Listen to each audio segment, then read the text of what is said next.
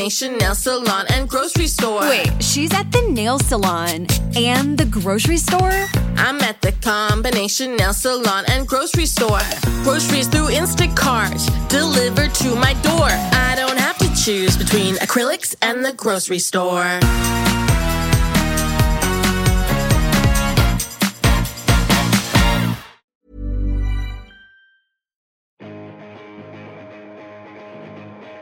You are listening to the Curator Podcast, Season 2, Episode 27. The return of Conor Anderson from Dialects.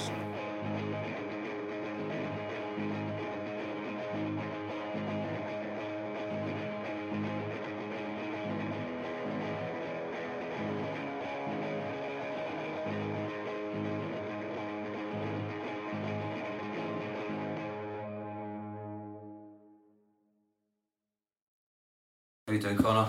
I'm doing well, how are you? I'm alright, aye. We're in your gaff In my house. with a nice little vape haze. Yes. In the air. I've got my own smoke machine. Yeah, it's your own lungs.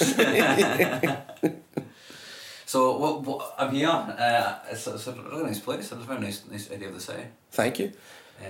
Only forced into it for last minute reasons. Last minute reasons? Yeah, my old, the person I used to live with dropped on me very last minute that they were moving. Well, it wasn't really last minute as such, in all fairness. It was more just the time that they chose to tell me was like when no one had any flats available. So I was like, it's when all the students had already taken all the flats. Mm. So I was like struggling to find a place, and then messaged the landlord of this flat for another flat that she owns. She says, I've not got it anymore, but I've got this new place and it's getting done up. There's a few things that I need done before someone can move in. Do you want to come check it out? Took it on the day. I was like, this is right, it's cool. Nice one. That's it. Here we are. And here we are to talk about, I guess we're going to talk about Dialects' album, which has finally come out. That's it. It's done. See, last time we spoke, you're not just about to record it. No, but we were like, it was always been planned because we'd written quite a lot of it when I spoke to you. Because the thing we done after we'd spoke about the EP was we went and done a single. Yeah. We done, and that was technically the first song we released off the album, albeit It's Not a Ghost, It's Gravity is on the album. For anyone that hasn't heard it yet, I can plug it a wee bit here. That song's been rewritten. We changed it up. It's got a different intro. The middle parts are different. The drum parts are different. Some of the choices we made with some of the effects were made different. We didn't want to just release the same song but just produced better. It wouldn't have been fair to the other track that we'd done. So yeah, we did that. But yeah, we recorded it in March last year. That was when we done it. It's a while ago. Quite a long time ago. Done it. But it all tied in well because I think what we were doing was we were starting the process of the Creative Scotland application when we spoke. And that was finished in time for about, I want to say October, submitted in October. And we found out literally 8 weeks to the day after that we'd got the money. And then Liam, who then joined us to play drums, had to basically learn the stuff we'd written for the album already and then finish off writing 3 songs with us in time for recording in March. Nice. It was mental. But he did a great job. I mean, sadly he's no longer with us because he's earning hundreds of money as a accountant and living the life. But so he's still alive and you see no. He's still alive, yeah. He's no longer with us. It's so depressing. Yeah, sounds a bit grim. Our drummer died. That's not what happened. Garden accident. And now he's he was very honest about it. Just couldn't commit the time. Yeah. Sometimes life just takes over, man. That's it, and he's got a good job. Yeah. As we said, black collar cash. It's the running theme for our discussions of music. I mean, before we started recording, we were talking about that. Like sometimes just life becomes a bigger thing than a band. Do you know what I mean? And it's a shitty thing. Yeah. But it's also good for the person. Do you know what I mean? Yeah, it's great for them. Yeah. For others that are maybe wanting to still be involved, it's a bit of a shame, but you know, you move on, you find other people, like-minded folk, and you do something else, and yeah, that's it. I guess that's kind of, it's interesting because you see a lot of cool, like, projects dissolve because of that, as opposed to like a big breakup, you know, from like the story I've heard, like of, I don't know, like Gallops, maybe the first time they split up I heard was pretty insane. There was a crazy story around it all and it was quite gutting because they were an awesome band. And then you've got maybe someone like maybe Shewell who just kind of felt as if they'd run their course and done what they needed to do, and it was a really nice way to end. So yeah, it's a shame, but life does take over sometimes. I was kind of wondering why Creative Scotland? Why not for that? Because they've got lots of money. No, because they... Let me ask that again. So I was just wondering, why Creative Scotland? They had basically...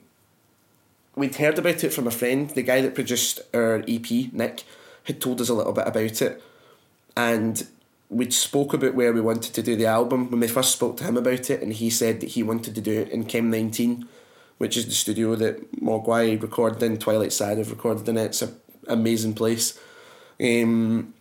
But it costs a lot of money to go into a studio like that. You know, that these guys are coming in with big bucks from record labels, or they're already established projects that are doing stuff. So in order to do that, we went through the Creative Scotland application.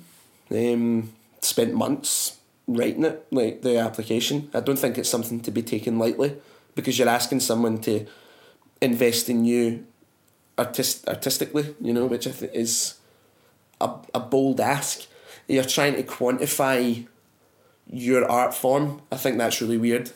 You're trying to, because on the one hand you're going, they probably listen to thousands of musicians that submit stuff and they go, yep, this is great, but they have to think about what it brings to the table. Like a Creative Scotland application isn't just about you going to someone and saying, please can I have lots of money to go and record an album. You've got to justify it from the realms of what are you giving back to the community. Well, we can say there's instrumental music's been on the rise in the UK. Scotland's got a bit of a presence in it. We mentioned our contemporaries in there, you know, Vasa for one, we mentioned them, or other, you know, progressive rock bands like Halo Tora and stuff. You know, Scotland's had a bit of a kind of, we've had 3 or 4 bands basically that have kind of went on the rise, played some cool festivals, done some cool tours. So maybe we can inspire more to do the same thing if we get this money to do the album, and you've got to justify it from that angle. And then you've got to submit like your press materials and stuff as well. So we sent in stuff from the EP, the independent stream that we had that was arranged by Renfrey Deadman, awesome guy, and he very very graciously allowed us to stream the album on the independent, which was great of him. He's a great guy, he's lovely. I'll forever talk about how amazing he is. And yeah, I'm kind of rambling on a wee bit here, but that's kind of what you need to do, and that's why. Ultimately, it was to get the money we needed to go and do what we wanted, but also to kind of get it on a bigger platform and do it right. I didn't want to do it I just didn't want to do it in the studio we'd done before. We'd done it in, what's the one that's, I can't even remember the name of the studio now, 45 Aside. That was where we'd recorded before. And it did sound cool, the stuff sounded great. I think the EP sounds really cool and it's really well produced, but the album's a million times better. Now that you've heard that, heard the final masters, it's just like infinitely better. Yeah. Plus we wanted a different mastering engineer. It's mastered by Ed Woods, that's done stuff for like Rubin, Jamie Lenman, Led Zepp, The Who. He's quite a big name in mastering, and he's really nice, really good to work with. I mean, would you recommend that as a process to every band? Yes. Absolutely. Oh God, yeah. Well, like if assuming you can get it right, there's going to be bands out there that maybe are not the right thing for Creative Scotland. Creative Scotland has to look at it from the point of view of, where are you within the scene? What can you give back? Are you going to inspire other bands to try and do that? Are you going to be the guy that maybe tells folk to do more? Maybe you're like, we help out folk with contacts, we've helped folk out with other applications, we've given ins for folk into festivals or whatever. It's all about giving back, you know, and sharing the kind of the cultural identity of Scotland. What does Scotland bring to the table musically? What have they got? And if you're doing that and if you're contributing to that, then yeah, do it, absolutely.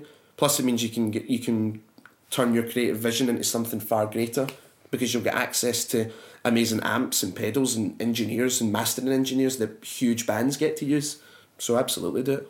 And you said you use Chem 19, which is a world-renowned studio. Oh God, yes. Yeah, I mean, was that weird? I mean, it must have been weird. I'm not going to ask you. I'm not going to insult you by saying, was that weird? Because it clearly would have been weird just to walk in the studio and go, fuck. Aye, what I think we are getting at, and I did have it, because when we spoke last time, we spoke about the first album that I ever heard was Young Team. And that was done in the old Chem 19, but it was done with the same engineers and equipment and stuff. So when I went in, when you go into Chem 19, it's a big long corridor, you've got like the kitchen right directly on the right, and then you've got Studio 1 directly on the left, which was where we did all the guitars, and then you go down a wee bit, and then there's the bigger live room, which is the kind of main one. We did all the drums in there, but just right next to the entrance to the kitchen is like a kind of wee corner bit, and within there they've got like a couple of records on the wall, like the kind of I want to say the platinum ones, but it's more just like framed vinyls basically.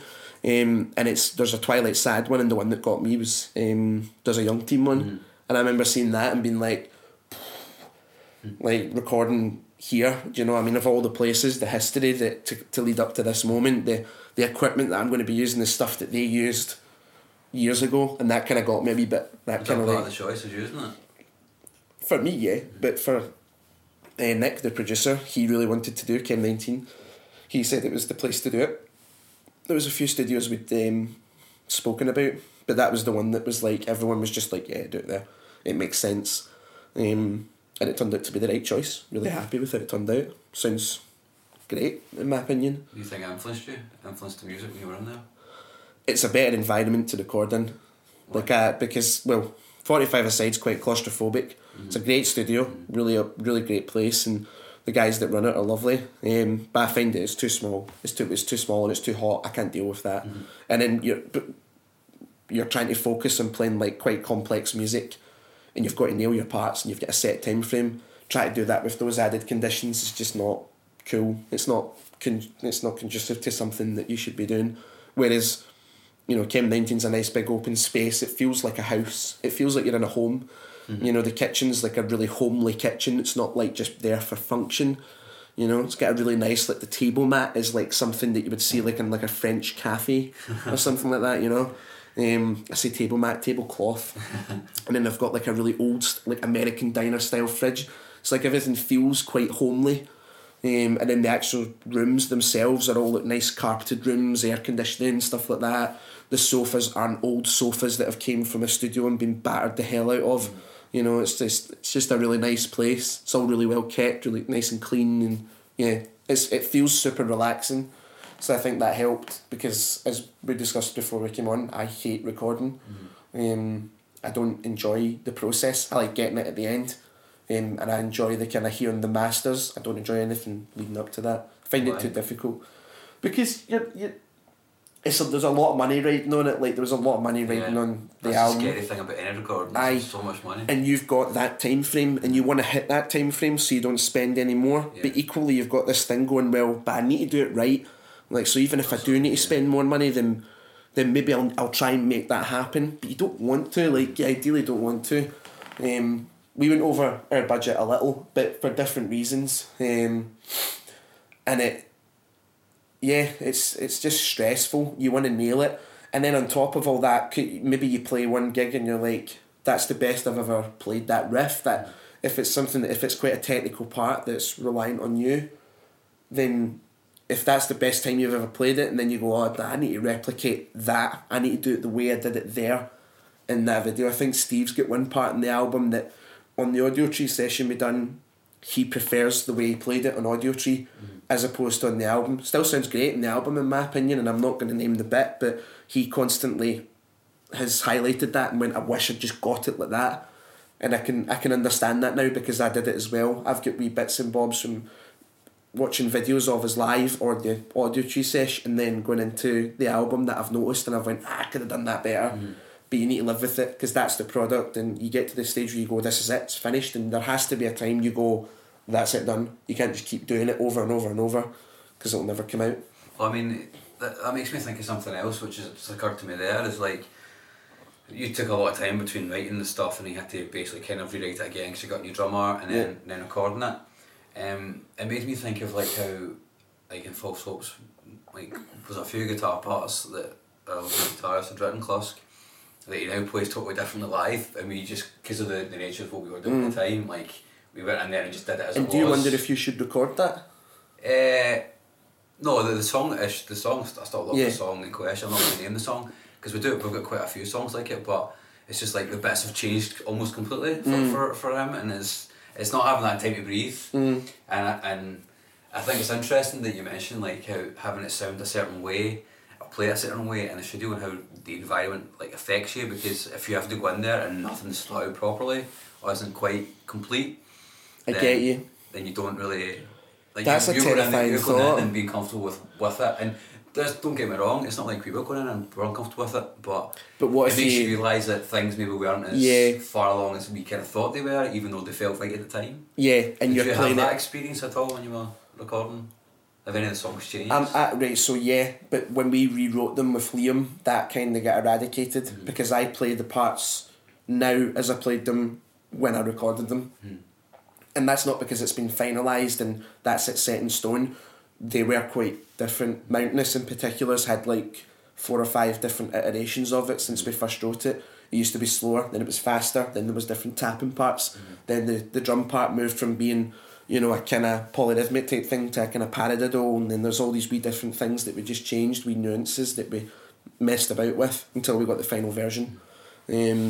Yes, I would be worried about that going into a second album if we do it, because it's not something you can ever account for though, because you won't know. You won't know until you write that other thing or change it, and you go, should have done that at the time, should have recorded it like that.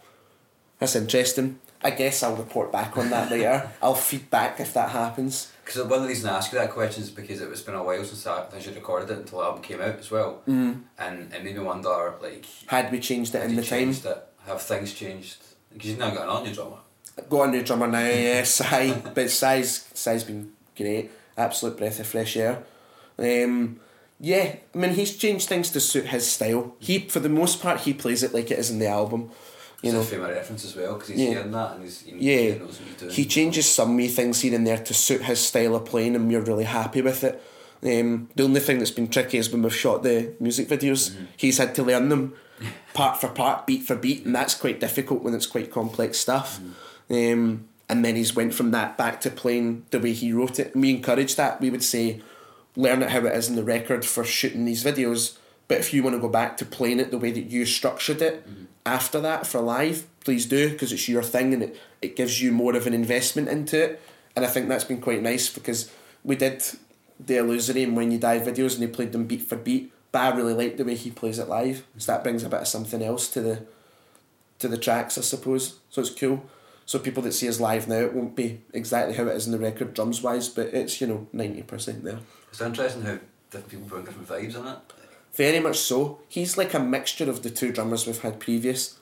Liam's he was super precise and very intricate with his ideas, and he was determined that every fill in the album had to be different, every groove had to be different and unique, and that's something that I think is a huge accomplishment on his part. Whereas Johnny was a bit more, you'd maybe see some common themes with Johnny, but it was still different and technical enough and it just a bit more kind of more thematical, if you like that way. And Sai's a kind of in the middle. A lot of his stuff can be quite different and intricate, but equally he's got some wee kind of traits that you can point out are his things, his types of fills, the kind of things he goes for. So I think that's quite interesting. A signature sort of thing.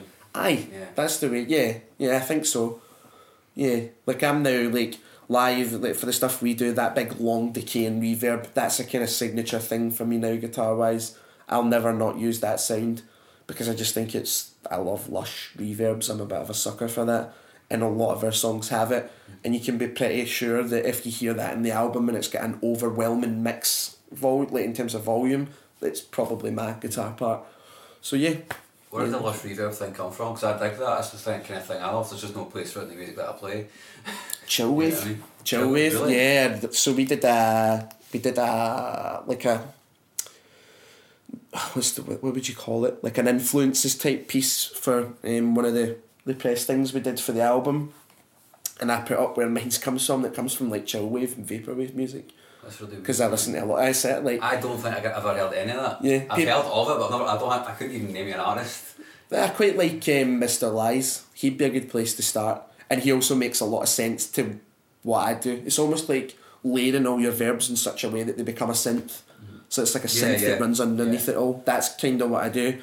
That didn't come from listening to post-rock bands that go for endless bits of reverb. I still enjoy stuff like that, but a lot of it stems from listening to chillwave music and listening to how the electronic artists will mess about with their synths and their verbs and pads. And a lot of it stems from that. Did you make a choice to do that then? Or was it subconscious to begin with? For this, yeah. Conor is vaping. Yes. I finally gave up smoking. I've not filled up with liquid though, so that was a bad idea. Yes, it is conscious because I wanted to do something like that. I wanted to translate what they were doing with maybe Ableton or a synth. I don't think about it like that at all, man. I'm using Nah, but like, that's cool though. Like you don't have to. Like that's the beauty of it. I'm always intrigued when people do it though, because it's when it comes to other things that I do, I definitely think about it that way. You can choose to. You can choose to just write a really cool riff and a really catchy song. That's great.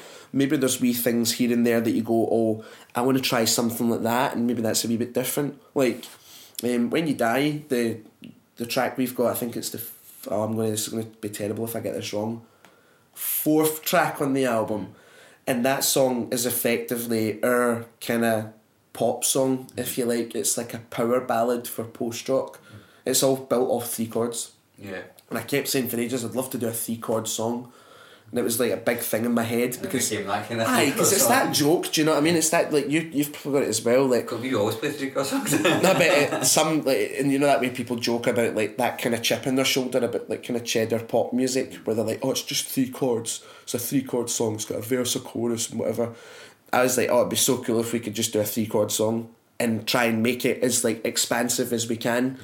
So we did. We used 3 chords and they repeat throughout the whole song, and it stays in the same key and it evolves and has all these different layers and aspects to it, and then it ends. This is fascinating to me because our approaches to how we make music, because we're in different kinds of bands, is like totally fucking different. Like completely different. Yeah. And obviously that's self-evident when I think about it. It's like, well, obviously it would be because we don't play the same kind of music. But definitely not. The kind of thought process though is just. And maybe for the type of band that you're in, you can still do stuff like that. You could still listen to something and go, I don't know, Ali's influence on the last track is really interesting. So there's a kind of drum and bassy bit and mountainous, and Ali's bass line's like a kind of like a sub synth type thing going on, right? And people were like, what inspired that? What band or musician inspired that? And he went, it wasn't a band or a musician. And we didn't know this until a wee bit later. It was Ridge Racer. It was the theme tune from Ridge Racer, the game. And he was like, if I could do that as a bass line. And they were like, right. And then he got the effect and he was like, look, sounds like that instrument in Ridge Racer. And we were like, yeah. And then he played the part and we were like, oh, cool, yeah, we totally get it. That sounds amazing. That's mad. So you get all these wee bits and bobs that you can just add in. You know, for me, I listened to chillwave music and went, well, maybe I could tweak that into something in here. He listened to a computer game soundtrack. Maybe you see a movie and you come up with this kind of lyric idea, you know, from the theme of it. Maybe you tap into that because I know you do a lot of writing and stuff, and that's a big creative outlet for you.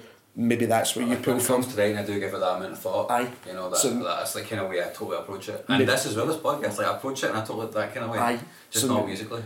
Yeah, but that's you know, everyone's got their own where they pull inspirations from. So my music is like a sledgehammer.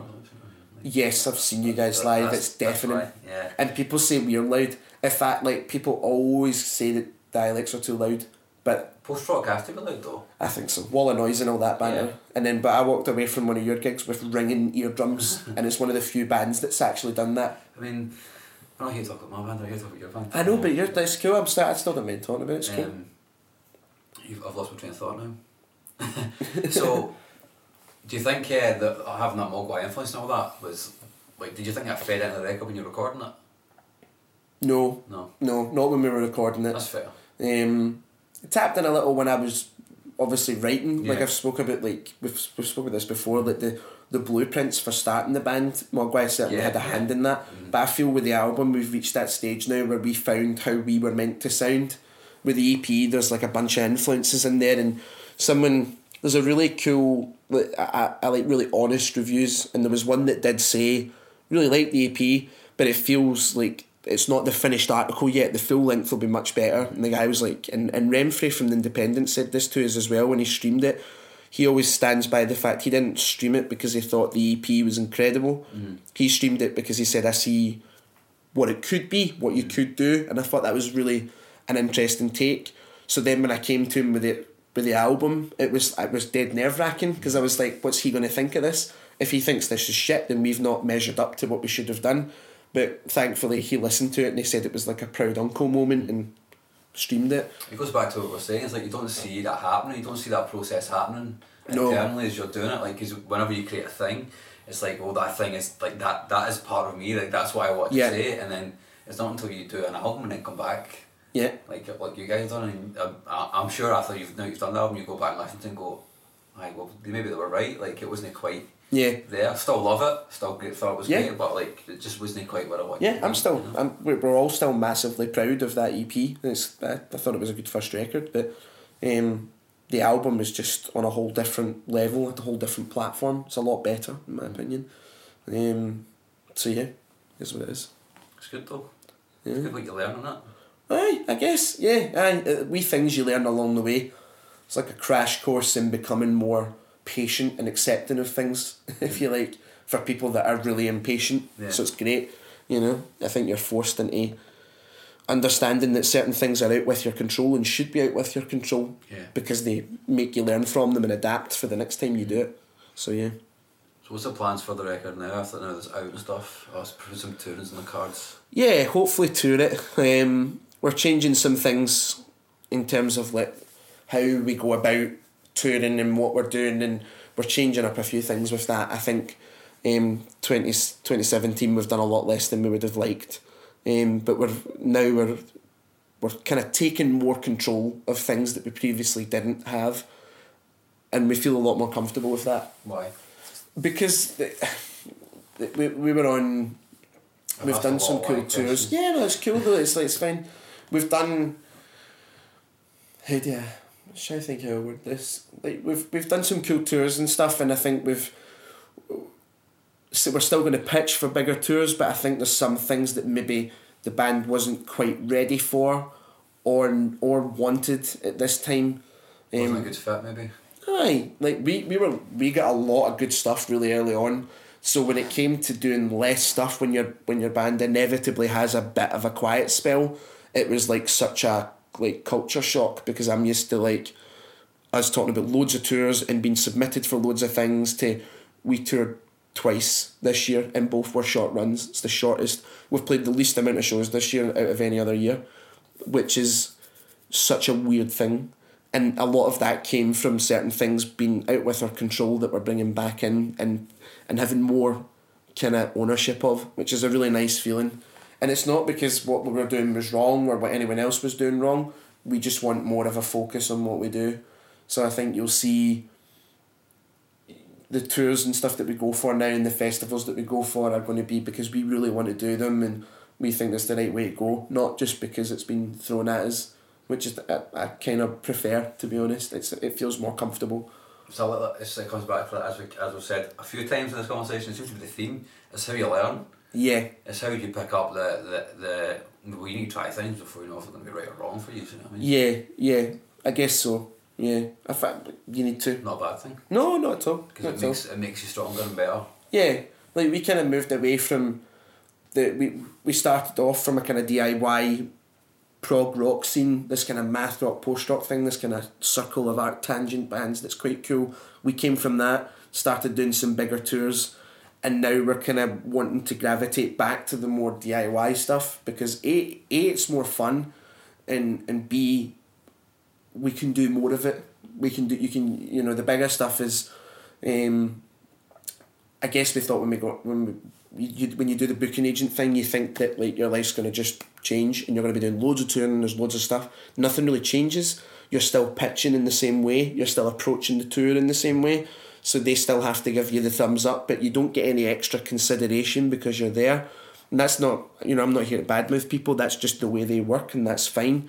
They're there to give you a bit more of a kind of in, but it's not like you just get stuff. You still have to push for it and, pitch for it, if you like. So there's no reason why we should have, why we should be sitting on a massive booking agency trying to get on an Animals as Leaders tour, which would have been absolutely fantastic. To then not getting that and being disappointed because we weren't doing anything. We can still book stuff for ourselves, and get things moving and still pitch for those tours, and maybe in time when the numbers are right and things shape up the right way, maybe we can be considered for things like It's that. basically managing expectations, isn't it? Like, Aye. thinking that would be a cool thing to have, but I mean, if you've planned all this shit for it and then it doesn't come off, then you're kind of sitting about, like you say, doing nothing, when you could have been doing something Exactly. anyway. Like, we were in contention for like 3 or 4 pretty big tours last year, as in submitted for, and then when we didn't get them and we saw the support acts and they were like they were a lot bigger than us, and I was kind of like, oh, okay, fair enough. And that's a big learning curve. But then comes the problem of going, I could have been doing stuff during that time. We could have toured, we could have done more things. Exactly. So when you see things like that, you go, well, let's take a step back and let's get back to doing the DIY thing, which we really love and enjoy, and still do the festival circuit as best we can, because we've had good success in that so far. So you'll see more of that, as opposed to as, you know, like the Solstifair tour, that was kind of luck of the draw that we got that, and that was a massive tour. But there'll be less of that stuff going forward, and maybe in the future return back to that, who knows. I think one of the reasons that I'm interested in this kind of music that you guys play is because of the DIY element, because I'm a punk. Yeah. Fundamentally. And there's a huge, like... a big part of it, isn't it? Aye, huge. A lot of it comes from that kind of methodology.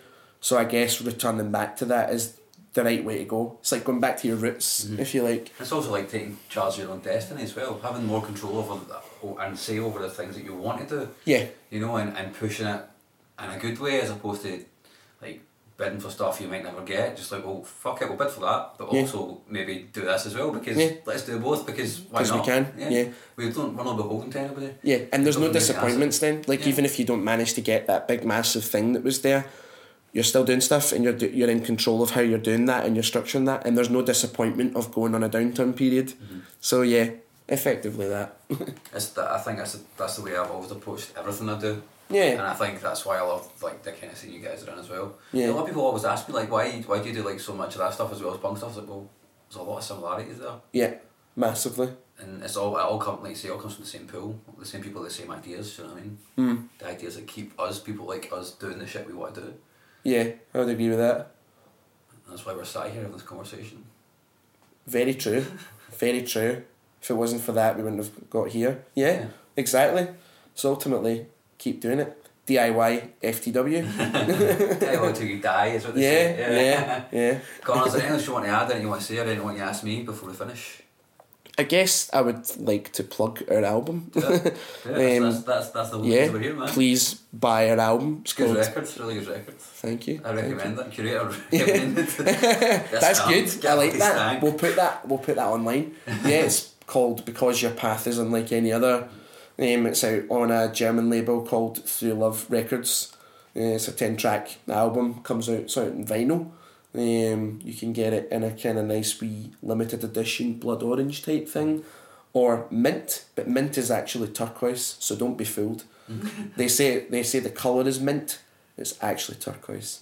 So yeah, please purchase it. It will help us out and listen more, but also listen to False Hopes, because they're great. They're going to do some cool stuff this year. No, don't do that as well. I'm saying that now. Do that as well. I'm going to circle back and cut this bit and probably earlier on. But record label you're using, Through Love. Yeah. I wanted to ask this earlier on, but I completely forgot. Shoot.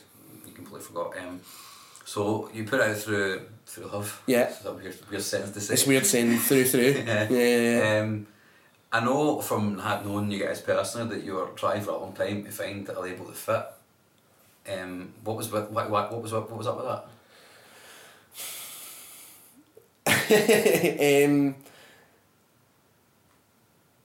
So we had a few people listen to it. There's a lot of people that heard that album and were interested, and we spoke to about it. That album could have come out on several different labels, and it just didn't work out.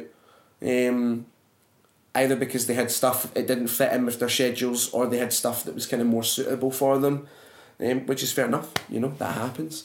Through Love have a background of working with some bands that are big inspirations of mine, and the way he works is really cool. He's a really good guy that runs a label, Paul. We sent him the record. We had previously suggested a kind of pairing with a few other labels, and then with them it didn't quite work out. And we went back to him and said, look, this hasn't quite panned out the way we want. We'd maybe be up for doing like a kind of joint effort here. Like maybe we can chip in for part of the release and you can as well.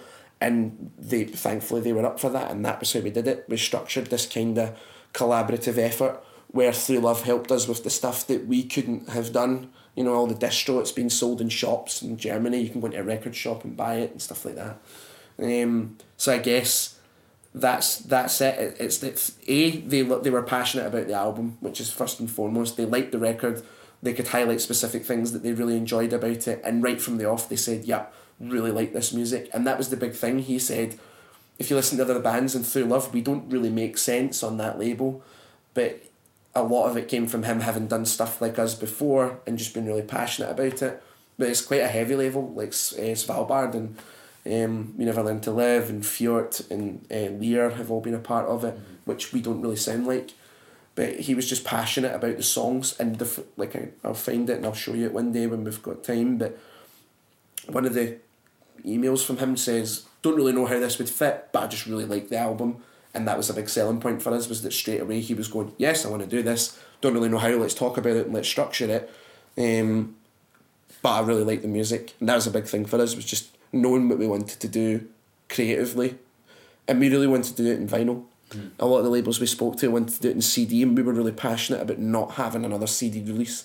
Because it's kind of defunct. You know, if you buy CDs nowadays at a gig, I kind of feel that you're obligated to do it because that's their merch.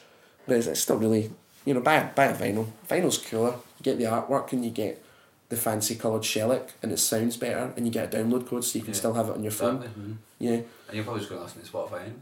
Exactly. So who cares? Buy the vinyl or don't buy the vinyl. No, but buy the vinyl and listen to Spotify. Yeah, exactly. Do that. Do that. That's or if you're a bit of a geek, because if you use the download codes that come with their vinyl, you can get it in high quality audio. Exactly, with the artwork. Yeah. Boom. So yeah, I guess that's the main reason. Like, it's just the fact that they right from the off, Paul felt like the guy to work with, and we're forever grateful. Thank you, Paul, if you're listening. He's just the right guy. We just really got on with him. He's really organised. He got the vision behind the two different colours and a lot of the themes that we've had for the previous records. When we explained to him that the two colours wasn't just a case of we wanted to release a product in two different colours, it was because that tied in thematically with what we'd done before, and he got all that and he was with it, and he was like, well, I wanted to do it in two colours anyway, so you're doing it, boom. And that was it. That's cool, man. It's always great when you find somebody that shares a vision. Yeah, it's Europeans. They're better people. It's a bit of a theme in this podcast that everybody's like, European. Mainland Europe.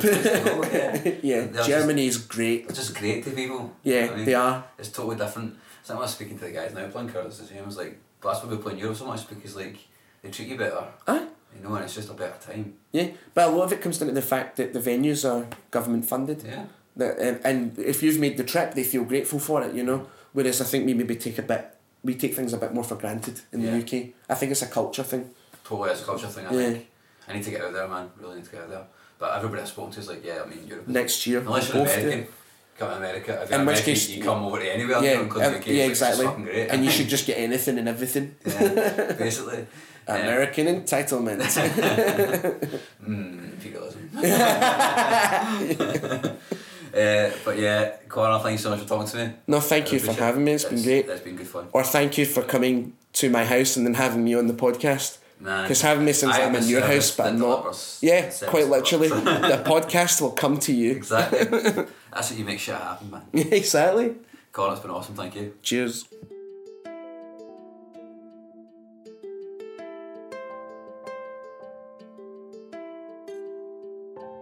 It's hard to believe that so long ago Conor and I spoke about the Dialects album and it's only just come out, but it's worth the wait because Your Path is Unlike Any Other is a really, really good record, and if you like post-rock, you should definitely go check it out because you will absolutely not be disappointed. And if you're into vinyl, some of those vinyl colours are pretty fucking awesome as well, so grab one of them where you can. I get on really well with Conor. It's really weird to think that he was my first guest on this podcast, and things have changed quite a lot for both of us since then. I think creatively we're both in new, different and exciting places, and I think if you listen to my first episode and compare it to the recent one, you'll hear a marked change in both his approach and I guess mine as well. I recorded that interview before Christmas, and it's now, well, by the time this comes out, it will be after Christmas. I hope everybody had a good one. And before I finish, I just want to plug my new podcast. It's called Unsung. You can find out about it at unsungpod.net. Basically, me and a couple of co-hosts, it's Chris Cusack and David Weaver, we sit down and we talk about classic albums or perceived classic albums, and then we dissect them and then decide if they're worthy of that distinction. And then, after that, we let you guys vote, and you can either agree with us or disagree with us. And if you agree that it is a classic, then it gets put into our discography of all-time great records. It's a pretty cool idea for a podcast. We've got a whole bunch of really awesome records coming out over the next month and a half. So really, you should go over there and check it out. So far, we've already covered the likes of Idlewild, Converge, Foo Fighters, Depeche Mode. Definitely go and check it out. Thank you very much for listening. I hope you enjoyed this episode. Please take a wee second to give me a rating and review on Apple Podcasts. I would really, really appreciate that.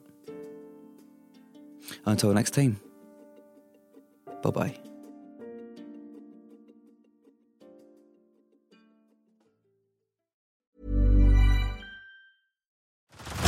Head over to Hulu this March, where our new shows and movies will keep you streaming all month long. Catch the award-winning movie Poor Things, starring Emma Stone, Mark Ruffalo, and Willem Dafoe. Check out the new documentary, Freaknik, The Wildest Party Never Told, about the iconic Atlanta Street Party. And don't miss FX's Shogun, a reimagining of the epic tale starring Anna Sawai. So, what are you waiting for? Go stream something new on Hulu.